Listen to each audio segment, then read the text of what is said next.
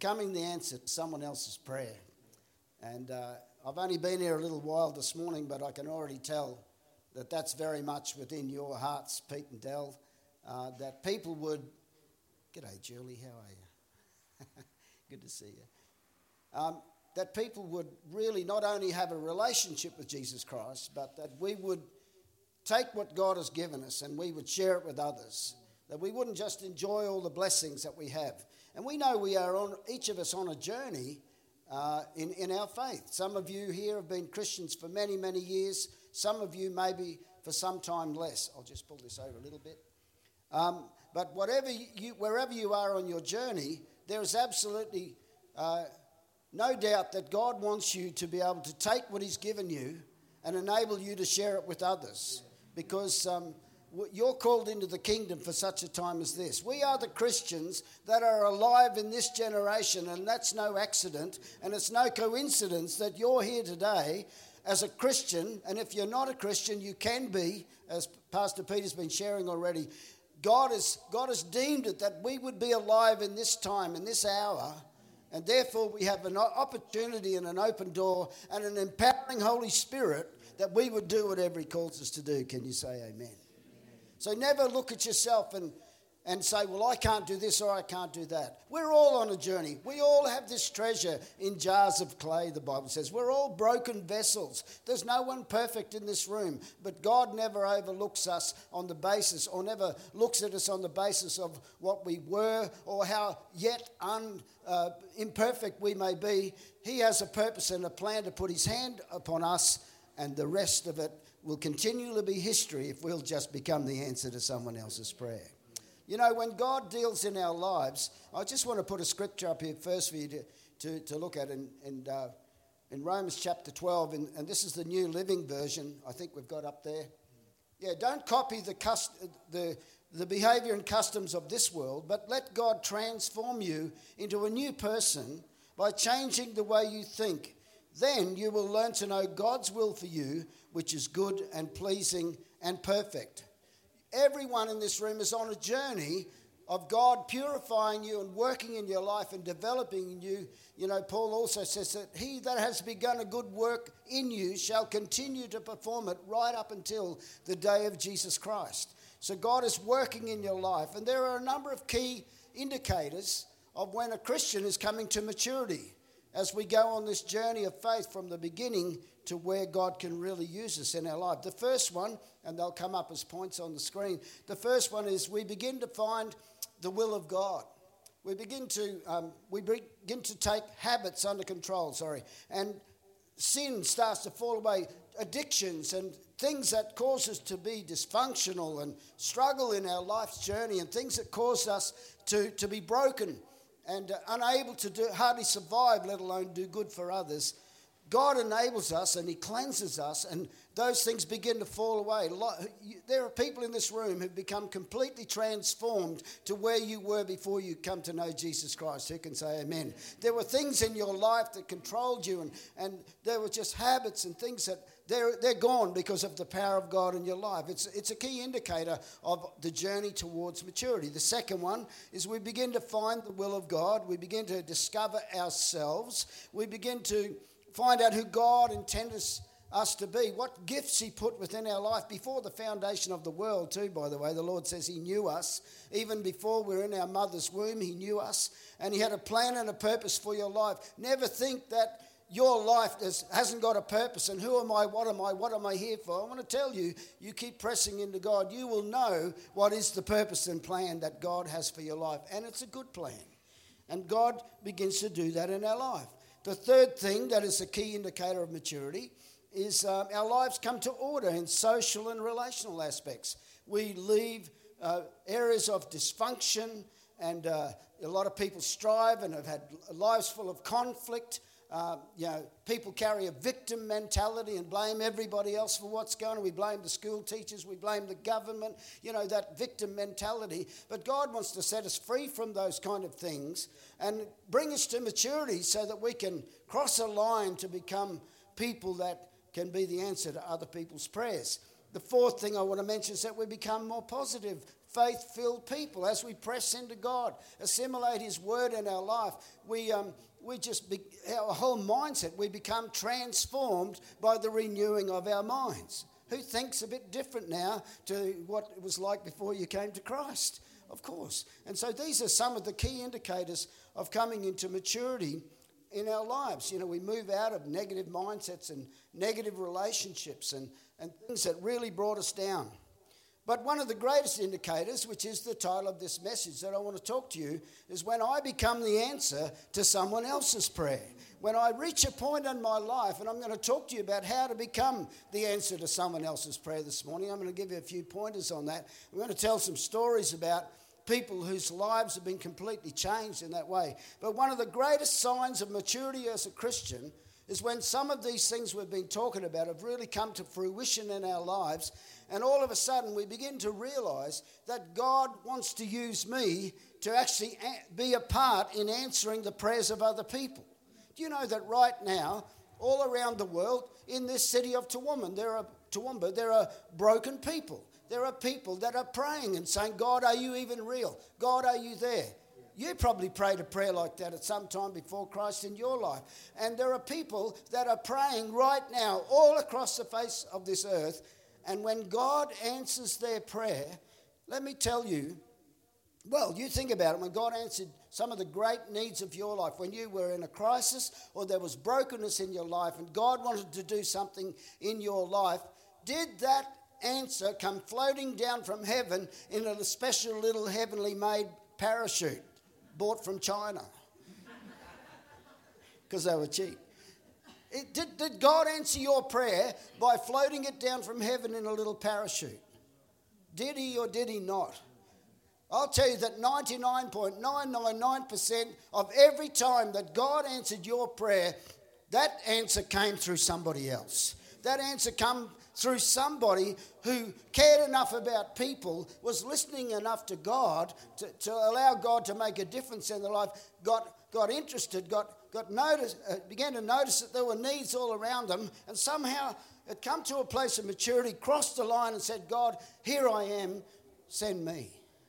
And that the rest of it is history, because when God answers our prayers, He always uses a member of His family. He uses a person who is listening, a person who is open, a person who is willing to say, Lord, it's just me. It's just me, but Lord, whatever I can do, can you use me? Every person in this room, if you name the name of Jesus, if you've confessed your sin and you believe in Him and you've decided to walk and follow after Him as a believer, God has a plan that He can do things through your life that you cannot imagine, the chain reaction that heaven can start through your life just by one simple little act of obedience. You cannot even begin to imagine what God can actually do in generations past you and further, should Jesus tarry. You cannot begin to imagine what God can unleash from heaven into generations through one act of obedience in becoming the answer to someone else's prayer. Tell the person beside you, he's preaching at me, not you. Yeah. Amen. Actually, you know Steve Kelly. Years ago, a friend of mine, Steve Kelly, he's a preacher in America now. He's just been recently over here and went to a men's breakfast about 4 weeks ago. And all of us who went to the men's breakfast to hear Steve Kelly, we all come back home with COVID. Because we all went in the same car. That was funny. But anyway, this friend of mine, he told me that when he was a young Christian and in Bible college, he was mowing his grass down in Sydney, and his mower broke down and he didn't have hardly any money, so he had no way of finishing mowing his grass. So he thought, I'll go round to my mate's place and borrow his mower. And he went round and knocked on his door and said, oh, mate, my mower broke down. Can I borrow your mower? And he said, yeah, no worries, come round to the garage. And up went the roller door, and this guy walks out and he wheeled out this like it's a brand new mower. And he said, here you are. And he said, oh, wow, it looks new. He said, it's not only new, it's yours. He said, what? He said, no. He said, I've got two mowers. He said, this is me backup mower, but you can have it. God bless you, you know. And he went home rejoicing. He's driving his car home. Oh, thank you, Lord, you provided my need. I've got a brand new mower. How good is that, you know? And then God spoke to him. He said, which guy do you want to be? The guy that can hardly beg or scrape his way through life, or would you like to be the guy that owned 2 lawnmowers that you could actually give one away? Where do you want to be? Where do you want to be in your life? Because that's how you choose and how you set your face and the stance that you take makes a big difference into actually how much God can use you. If you don't think too much of what God is in your life, then you're going to limit God and he's never going to be able to work through your life. We're going to talk a little bit more about that in a minute. Okay, so there's a few things I want to talk to you about. How to become the answer to someone else's prayer. Who'd like to know that? You would? It's really good. You know, what's your name? Caitlin. No, you haven't done anything, but God's done a lot, and He's done a lot in your life already. But I just when I sat down here this morning and I saw you bouncing around and laughing and carrying on, God told me to tell you that He loves you so unbelievably. You have yet to come into the fullness still of even some of the greater expressions of His love for you. And the more and more you know how much He loves you, the more radical for Jesus you're going to become. And the more at peace you're going to be in your own heart. He loves you enormously. God bless you, Caitlin. How to become the answer to someone else's prayer. Okay. The first thing is we've got to get a love for people.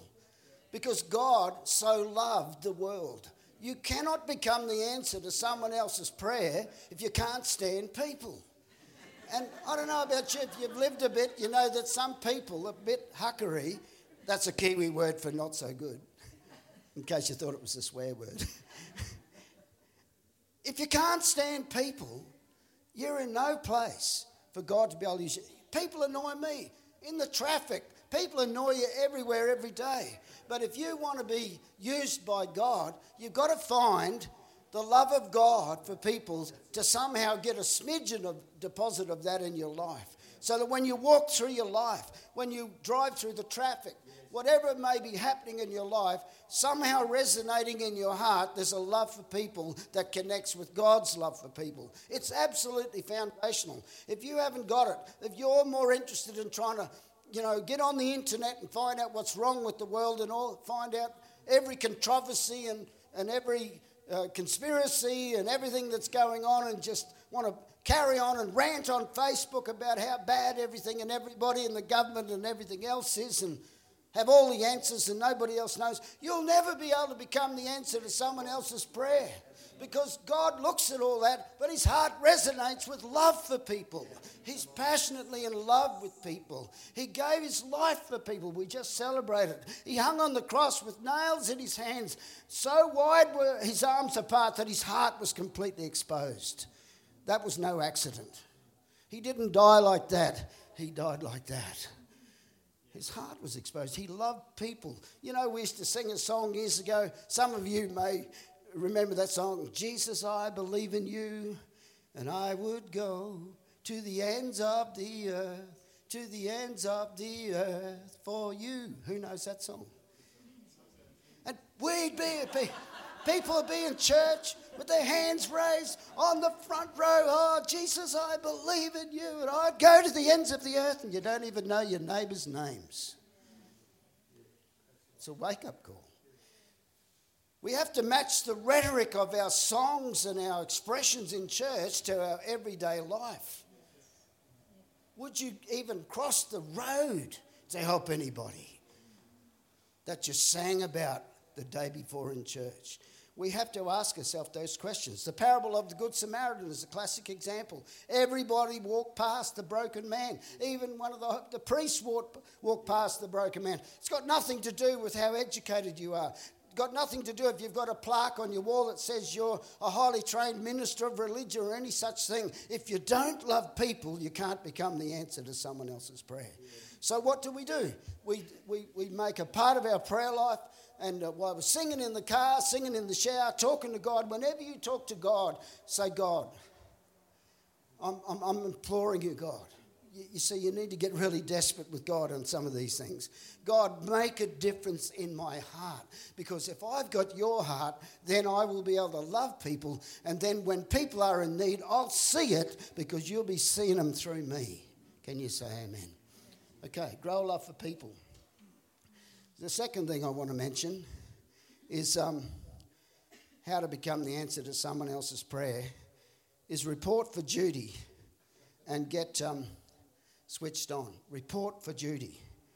You know, I really believe there should be a moment in everybody's life when we report for duty. There should be a moment when all those key indicators of coming to maturity should come to some sort of fruition. And there should be some moment, and I'm going to give you that opportunity today. Many of you are already in that place, but we're all going to do it afresh again this morning in a simple little act. There needs to be a time and a moment when you step across a line and say, Jesus, yes, sir, Lord Jesus, reporting for service, not jury duty, or nearly said it, reporting for duty, sir, in the sense of like a soldier of the cross. I'm reporting for duty. Lord, now begin to fill me with the gifts. I remember back in Chinchilla as a young man, at about 17 years old, I remember lying on the floor, crying and pleading with God, God, give me the gifts of the Holy Spirit. Let them come into my heart. Lord, give me the gift of prophecy. I want to bring your word to people. Do you know I've prophesied over people all around the world. In Russian churches, I've prophesied over people. I was in a church in Narva on the banks of the Narva River. There was ice everywhere in the Arctic Sea, and I was in this building with about 400 Russian people in it. They were in Estonia, but they were Russians. And when I went there, I had a little, when I'm saying little, he was shorter than me. His name was Slava, which means glory. This young guy was with me. And while I was there was like in the second row, there was a woman sitting there, and she looked so unbelievably miserable. My heart kept being drawn to her. And in the end, halfway through my message, I thought, I've got to say something. I went over to her and I said to the young interpreter, I said, who is this lady? He said, oh, Pastor, she is the pastor's wife. I said, oh, this is great. And he was sitting over there. Sergei, the pastor, was sitting over there, and she's there. And I said, come out here. Come out here. 400 people in the congregation. And as they walked to the front, the whole church started crying. The whole church started crying. And the Holy Spirit said to me, marry them. I said, what? You know, if God tells you to do something, don't try to work it all out. Just do it. So I sort of did like a little wedding. I said, put your hand on his hand, hold his hand. And I said, I redeclared over them that they are to be husband and wife. They are to be free from the pain and the heartache and the pain. The whole church was weeping. I found out later that they'd been going through heartache and brokenness in their marriage for years, and yet they had a church of 400 people. You see, when I cried out, when I reported for duty when I was 17 years old, I didn't know that I'd stand in a Russian church and see the reuniting of the pastor and his wife's marriage. And 15 years later, I inquired of them. They were still there in their churches, still thriving today. Report for duty. God will take you seriously. You will become the answer to someone else's prayer if you will report for duty. I hope in your heart you're thinking, oh, I want to do that right now. You want to do that, Caitlin? That's good. Okay. So we've got to get a love for people. Okay. Have I got that photo? The next slide. Okay. I'm going to try and get through this. The next thing that we need to do is we need to be an initiator of God's plans and purposes. There's a little grave there. And a little girl, that's when she was alive. That little girl, well, let me go back. That grave is in the old Chinchilla cemetery. And that little girl died when she was 3 years old on her 3rd birthday. Her mother didn't know Jesus. Her mother's name was Jemima Mary Leslie Campbell. She later became one of the founding members of the Chinchilla Assemblies of God. And when that little girl died, I visited that little grave a few times and wept over her grave because the end result of this story, I'm going to tell you in a moment. But that woman, the mother of that little girl, went around the town of Miles and Chinchilla knocking on the church's door saying, will I ever see my baby again? What happened to my child? Will I ever see her again? Is there a God? And she got no help because no one seemed to be able to reach her. That's a bit scary, isn't it? That even the priest couldn't help her. But there was a woman who I later found out her name was Mrs. Thorpe, a Methodist woman in Chinchilla. And this is 1939. She put a cart to a horse and went round to Jemima Campbell's house and said, I heard what happened about your child, and I believe if you give your life to Jesus, you will see your daughter again. And Jemima Campbell said, if God will do this for me, I will serve him all the days of my life, and I'll tell everybody about him. And she did. She was known in Chinchilla for generations as Granny Campbell, and she led so many people to Jesus, and many of her descendants went into ministry. But that woman led both of mine and Pam's grandmothers to Jesus, both after a tragic loss of a child. Her son fought in the war and came home and died in a truck accident hardly 12 months later. And Granny Campbell, Mrs. Campbell, this little girl's mother, went to her and led my grandmother Wedrat, to Jesus. And through that, my father later came to faith, and my uncle, some of my uncles, and many of us have gone into ministry from those days. And then my mother's mum, her son was drowned in the creek out the back of Chinchilla. And that little woman, my grandmother, I never knew, I was too young when she died. She had a hunchback, and she used to walk in the blistering Chinchilla sun, walk all the way out to the cemetery once a week to put flowers on her son's grave. And once again, that woman, Mrs. Campbell, saw her. One day she walked past the Assembly of God Church in Chinchilla, and she went out to her and she reached out to her and she led her to Jesus. And so many people have come into service and ministry, and lives have been changed. That woman is my wife Linda's great-grandmother. So all in Linda and I, the whole thing collided in the sense. And so we were off serving in Europe, and all the churches we helped plant in Eastern Europe that are now serving all these refugees came through this. What is my point? The point is that woman called Mrs. Thorpe, who put a horse to a cart and went round and led it to Jesus, she became the answer to someone else's prayer. Everybody knows who Granny Campbell is, but no one ever hears about that Methodist woman. But I want to tell you, that is a classic example of just one little act of obedience, one little act of kindness. I'm going to go around and see that young woman, and I'm going to tell her about Jesus and tell her that one day she'll see her child again in heaven. Let me tell you one more little extra bit of that. I was up in the Philippines in 2015 ministering there was a missionary there, Margaret Pashley, and they asked me to preach on the Sunday morning. There was another Aussie missionary and his wife were coming to pick me up that Sunday and take me to another place. And I told this story in this church in the Philippines. And as I was telling this story, that Aussie missionary guy sitting up in the back of the service, I watched him, he began to weep and he began to cry. And he wept all the way through that story. And after the service, he came up to me and he said, I can't believe this. I'm in the middle of the Philippines, but that woman led me to Jesus in Mount Isa when I was just a hopeless young man on drugs. And here I'm telling the story in the Philippines, and now he's a missionary, him and his wife, Paul and Narelle Kelvin, if some of you may have even heard of them.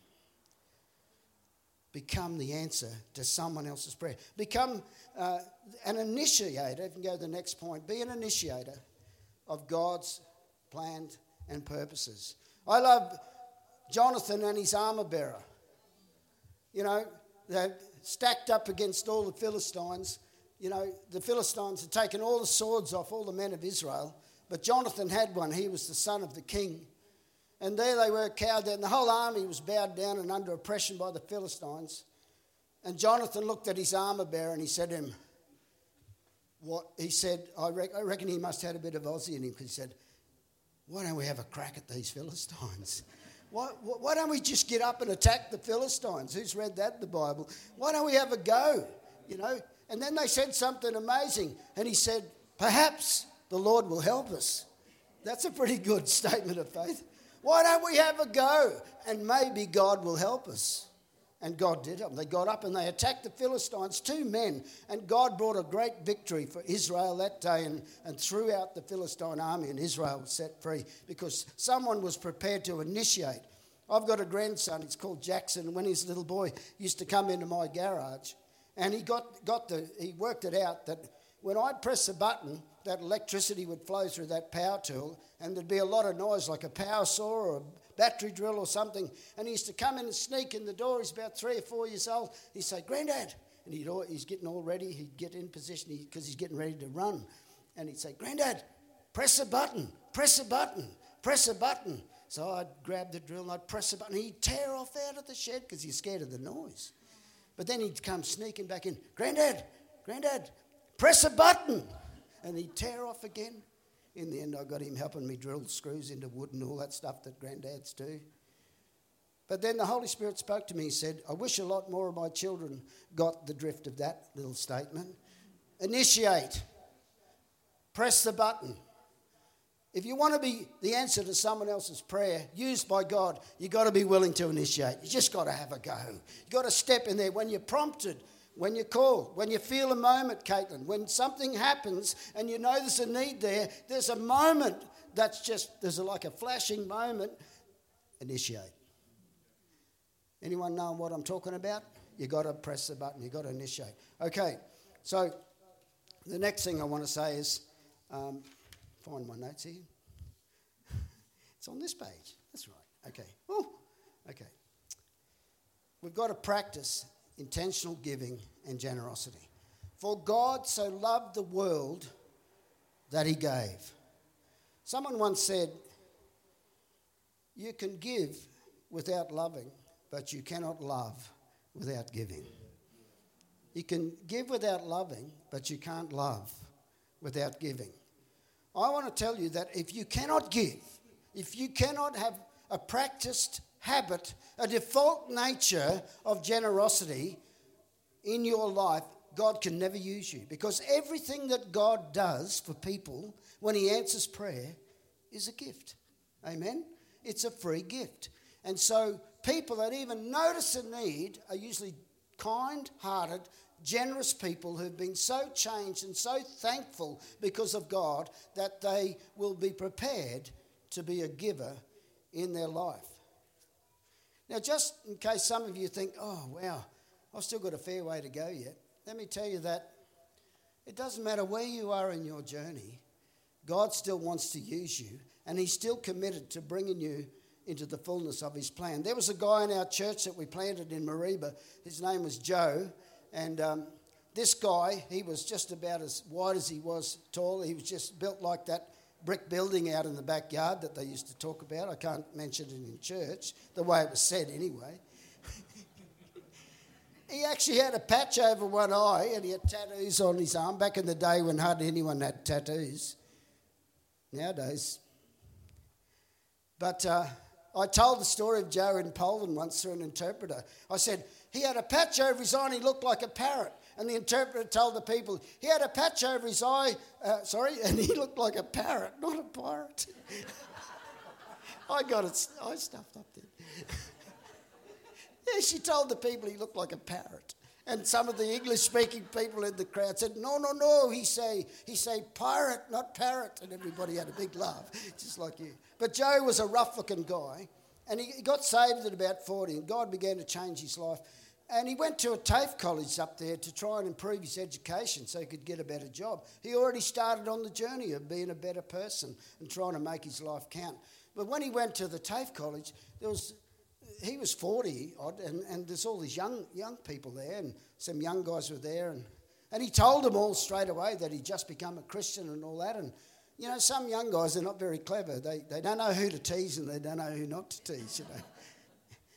When you look at Joe, you got to think, I'm probably not going to tease him. I'm not going to arc him up. That guy, he just looked mean, you know. Anyway, so one day they all, on the Friday afternoon, went down to the swimming pool. The TAFE college was going to have a swim and a barbecue. And some of the young guys got around him, started splashing him with water and teasing him about being a Christian. And he tried to get away from him. He sort of grinned at him for a little bit. In the end, he lost his temper. And he grabbed one of these young guys by the throat and pinned him up against the wall of the pool. And then, of course, all these people all got around him, all these young people yelling at him, saying, "You can't do that, you can't do that, you're a Christian." And he said one of the greatest things I've ever heard. He looked at him, he said, "You better be careful. I might be a Christian, but I'm not a very good one yet."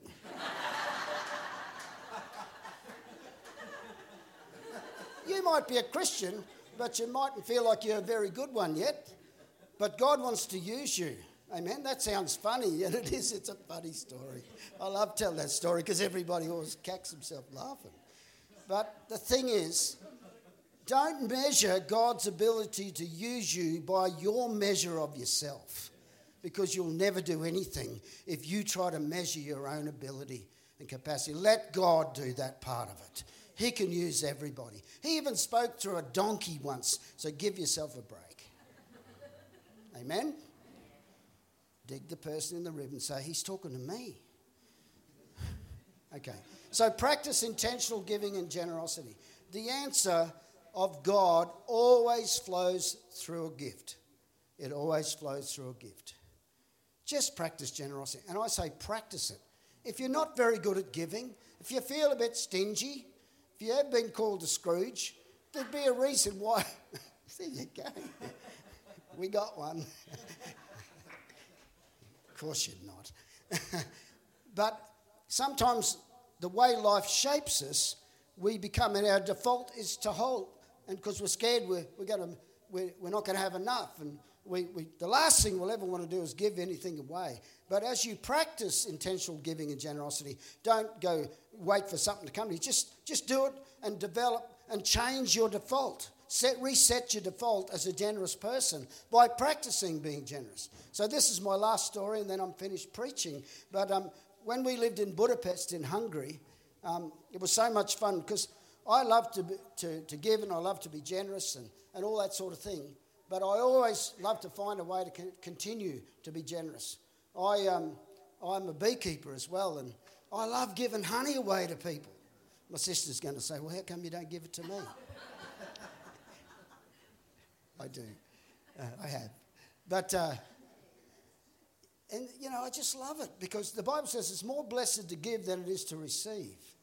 But you know what? The blessing of giving and generosity is not only the joy you get when you give something away, but it's also that you're releasing another person to learn how to be generous as well. And then the reciprocation of God pouring back into your life always is a blessing. So it's a blessed thing. When I lived in Budapest, I used to go to this supermarket there called Auchan. I think it was a French company had built this big supermarket there. And it was like, is Aldi the only place now where you got to put a $2 coin in still to get a trolley? Come on, Aldi.